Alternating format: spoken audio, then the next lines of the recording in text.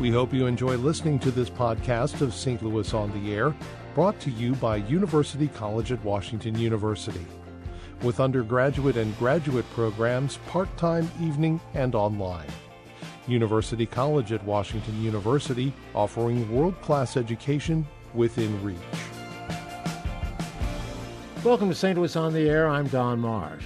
Racism and injustice are the major themes of Union Avenue Opera's final production for the current season. It's Kurt Weill's Lost in the Stars. The production's assisted by a $25,000 grant from the Kurt Weill Foundation and will be playing on the 17th and 18th and 24th and 25th of August at the Union Avenue Christian Church. I sat down a few days ago with the director, Sean Patrick Tubbs, and with Tazewell Thompson. He's from the Kurt Weill Foundation and Tubbs' mentor director. I began by asking Thompson, who joined us by phone from New York, for an introduction and synopsis of Lost in the Stars. Well, it's a great work of social and historical significance that's carried aloft by a masterwork score. The work is a shattering, gut-wrenching, intimate tale of the struggle of the quest of two fathers to recognize, know, and accept each other in the difficult chasm of the apartheid system with themes of personal heartache and pain, compassion and understanding and misunderstanding, reconciliation and forgiveness, and a moral transformation, all set against Kurt Weill's incredible score. Luminous songs all throughout. Lost in the Stars is based on Alan Paton's 1948 novel, Cry the Beloved Country. And Lost in the Star was Kurt Weill's final theater stage composition before his death in 1950. It has a book by Maxwell Anderson, and it tells the story of the Reverend Stephen Khumalo, a black Anglican priest, and his son, Absalom, in South Africa of the apartheid era. Absalom takes part in a robbery with two friends that results in the death of a white man, Arthur Jarvis, the friend of Stephen Khumalo. Absalom confesses and is sentenced to hang, while his friends lie about their involvement and get off. And in the end, Stephen Khumalo is reconciled with Arthur Jarvis's father, James, who realize that they have both lost sons and that they are both, in a sense, lost in the stars. Sean, this is very powerful stuff, and translating something like that into an opera and making it work on stage has got to be quite a challenge for the director. It is a challenge, but a lot of that work has already been done by the beautiful music and adaptation of the words from Kurt Weill and Maxwell Anderson. I think what a director should first and foremost do is get out of the way of the story and allow the people in these relationships and this struggle to be paramount as far as what everyone else can witness. Mm-hmm. I think the biggest issue a lot of times is that we want to add to a story, but this is a story which we're all very familiar with, a story of separation, a story of loss, a story of pain, and we all seem to feel that in one way or another or experience it in our lives. And I think if we keep the focus on that main issue, then everything kind of takes care of itself. Mm-hmm.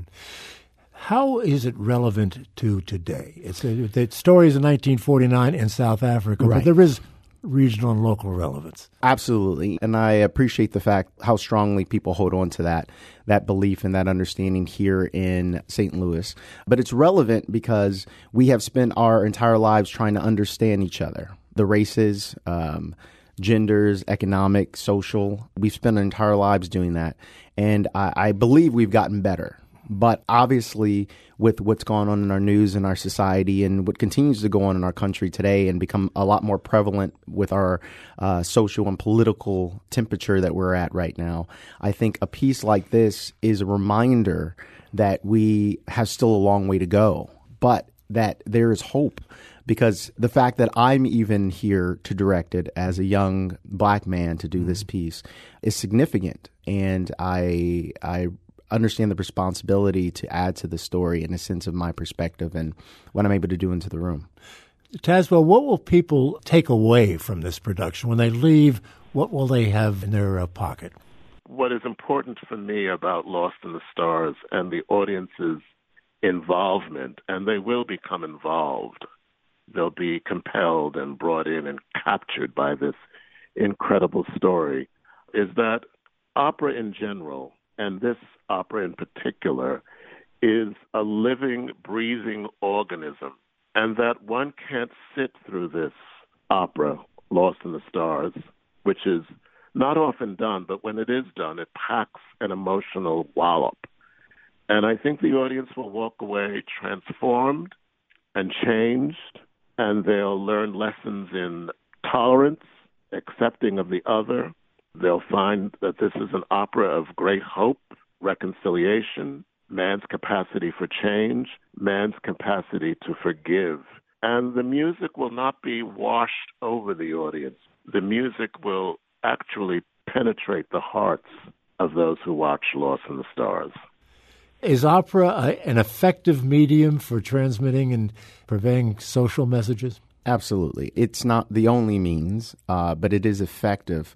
What I find so striking about opera or operatic singing is that it's so visceral. Not that you don't get that in other genres of music, but I consider a lot of opera singers as elevated. They're like another instrument.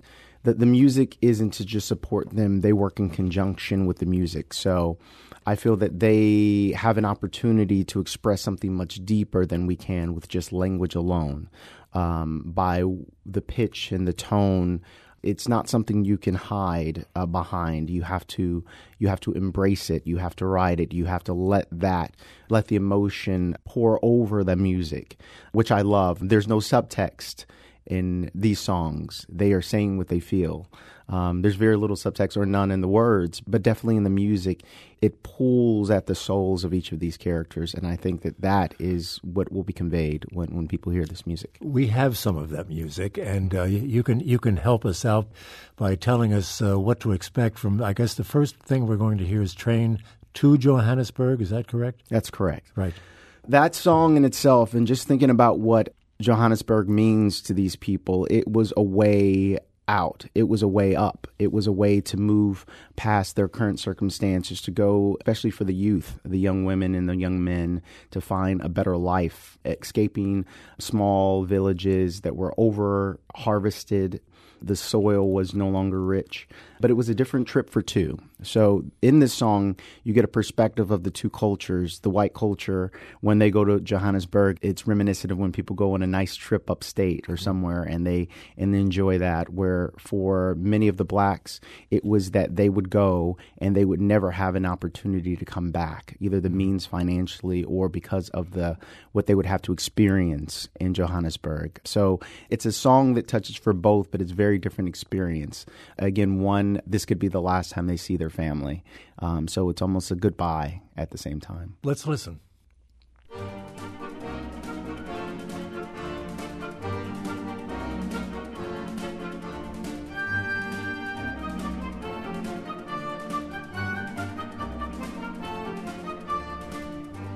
Attention! The train for Johannesburg will be here in 5 minutes. Have your baggage ready. Train for Johannesburg. Johannesburg, Johannesburg, Johannesburg, Johannesburg. Train go now to Johannesburg. Farewell, farewell. Train go now to Johannesburg. Farewell, farewell. Before we love is gone. Go to Johannesburg. White man go to Johannesburg. He come back, he come back. White man go to Johannesburg. Never come back, never come back. I will come back. Oh, please. All this they say. I fool them. I come back. White man go to Johannesburg. There we have a little of the music from Lost in the Stars, Train to Johannesburg. of course, Lost in the Stars, Kurt Weill, the composer. You can hear the train in that music, can't you? Very much so. And I think what's remarkable, too, about that piece, besides the story it tells of these two sides, is that much like the entire piece and how this piece will be presented, it's the people. So the people are the train. The music supports it, but there's more in the music where they are literally what moves everything in motion. So they make the sounds of the train as they go as well. We'll hear more music in a little bit, but I want to go back to Tazewell. You are described in the notes that I have as the Weill mentor for Sean Tubbs here. What does that mean? I'm a member of the Board of Trustees of the Kurt Weill Foundation, and I'm the director in my own right. I've directed Lost in the Stars 3 different occasions in Cape Town Opera, Glimmerglass Festival Opera, and in Washington National Opera, the Kennedy Center. So I know the piece and love the work very, very well. And as a board member, I was one of the groups that gave permission to support the production at Union Avenue Opera with more financial funding. And we have a mentoring system for young singers and scholars of Kurt Weill and his music and his works, and for directors, early career directors. And it was asked if I had the time in my schedule, if I could come out and be there for Sean as a consultant, a shoulder, another eye, another ear, a friend, a lover of the work of Lost in the Stars and all things Kurt Weill, and I was very happy to. He hardly needs my help. I've been there for him to ask questions if he had any, and he had some, but the production is in very, very good hands. Well, he's nodding in affirmation to everything you've said, but I'm still going to ask you, Sean, what it's like to have someone like this kind of there, a shoulder certainly, but kind of looming in the background. Well, I'm going to say this. Tazewell's heard me say this a number of times, but I feel very honored to carry on the legacy of staging this piece, as well as being one of very few directors of color to have an opportunity to work on this piece, which I do think is significant.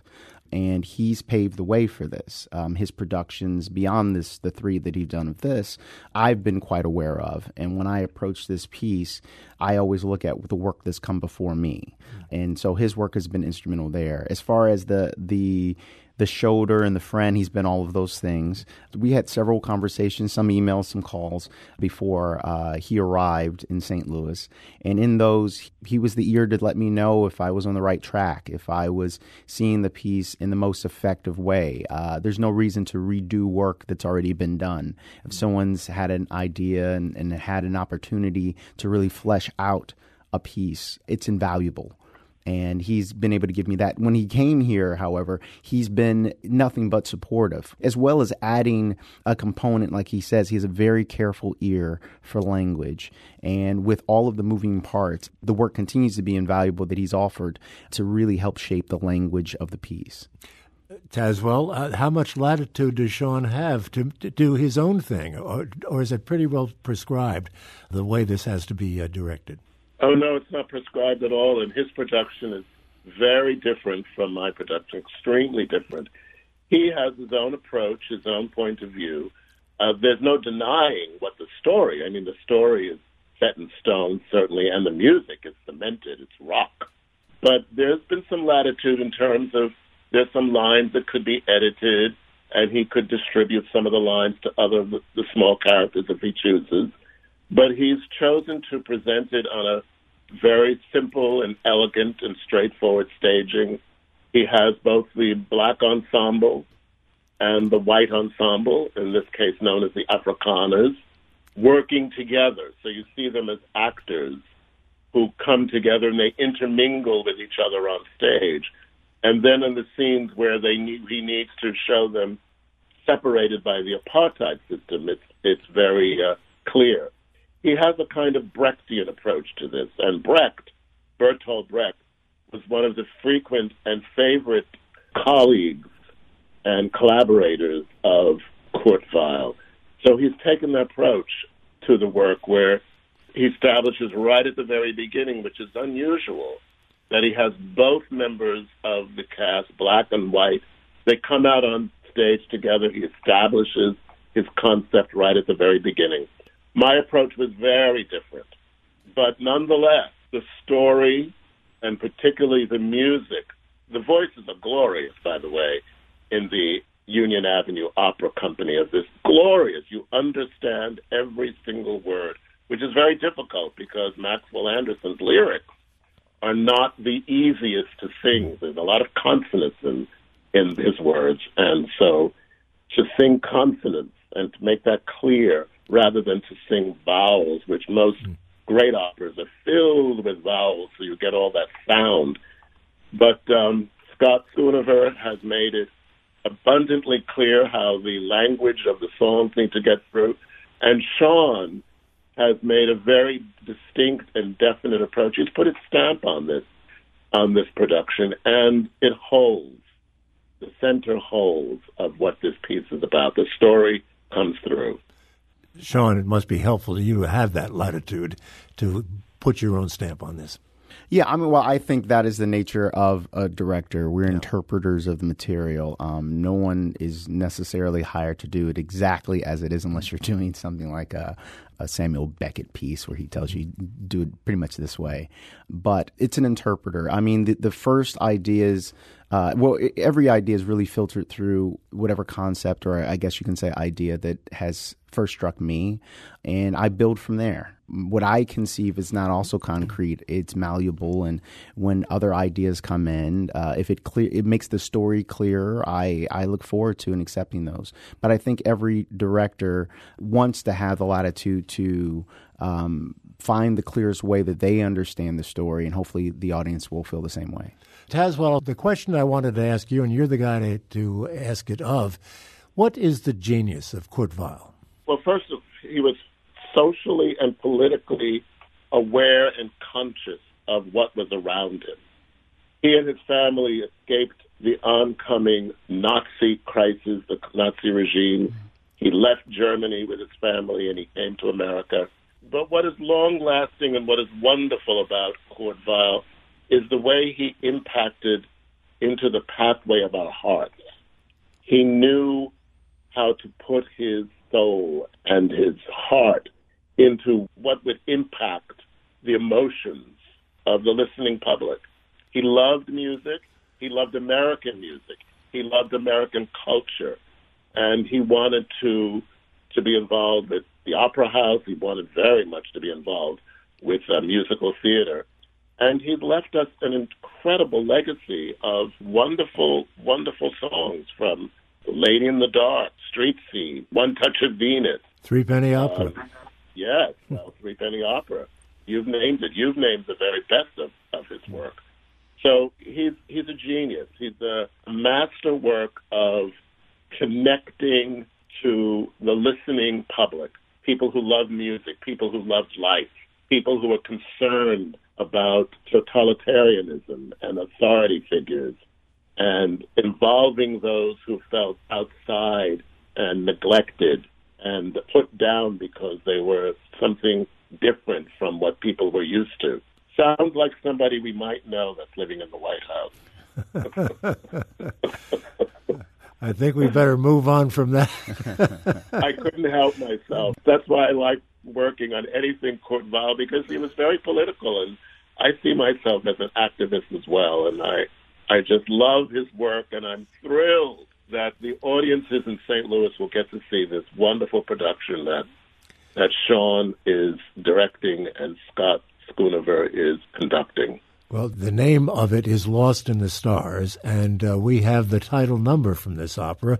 Perhaps you can set that up for us, Sean, in terms of what does Lost in the Stars mean?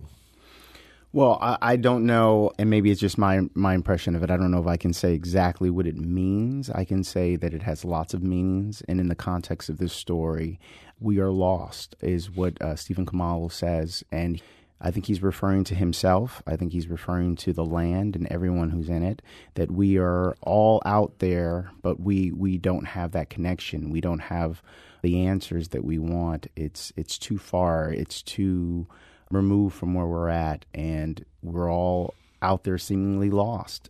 But the great impression of it with the stars, and you have little and big stars, they are visible. So though you may be lost in a great amount of a chasm of space between the stars are still there, and hopefully they can see each other at some point in time. And I'd also like to add that in the song, Stephen sings bitterly, I feel. It's not a ballad. It's not a love song.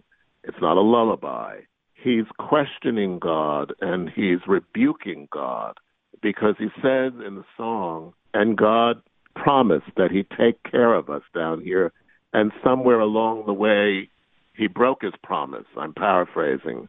And as a result, he feels that God has let his people down. And that's why they are traveling the earth like big stars and little stars, but ultimately they're lost somewhere in the stars, forgotten by God. We have an excerpt of the title number. Before Lord God made the sea and the land, he held all the stars in the palm of his hand, and they ran through his fingers like grains of sand, and one little star fell alone. Then the Lord God hunted through the wide night air for the little dark star on the wind down there, and he stated and promised he'd take special care so it wouldn't get lost again. Now a man don't mind if the stars grow dim and the clouds blow over and darken him, so long as the Lord God's watching over them, keeping track how it all goes on. But I've been walking through the night. Well, you know, it's been a great pleasure talking to you gentlemen about this production. You know, I think the fact that it has such social relevance today makes it all the more important. And thank you for bringing it to St. Louis. Sean, thank you. Tazewell, thank you so much.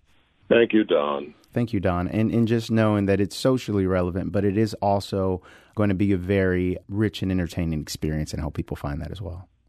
Sean Patrick Tubbs and Tazewell Thompson, directors of the Union Avenue Opera production of Lost in the Stars, being presented on the 17th, 18th, 24th, and 25th of August at the Union Avenue Christian Church.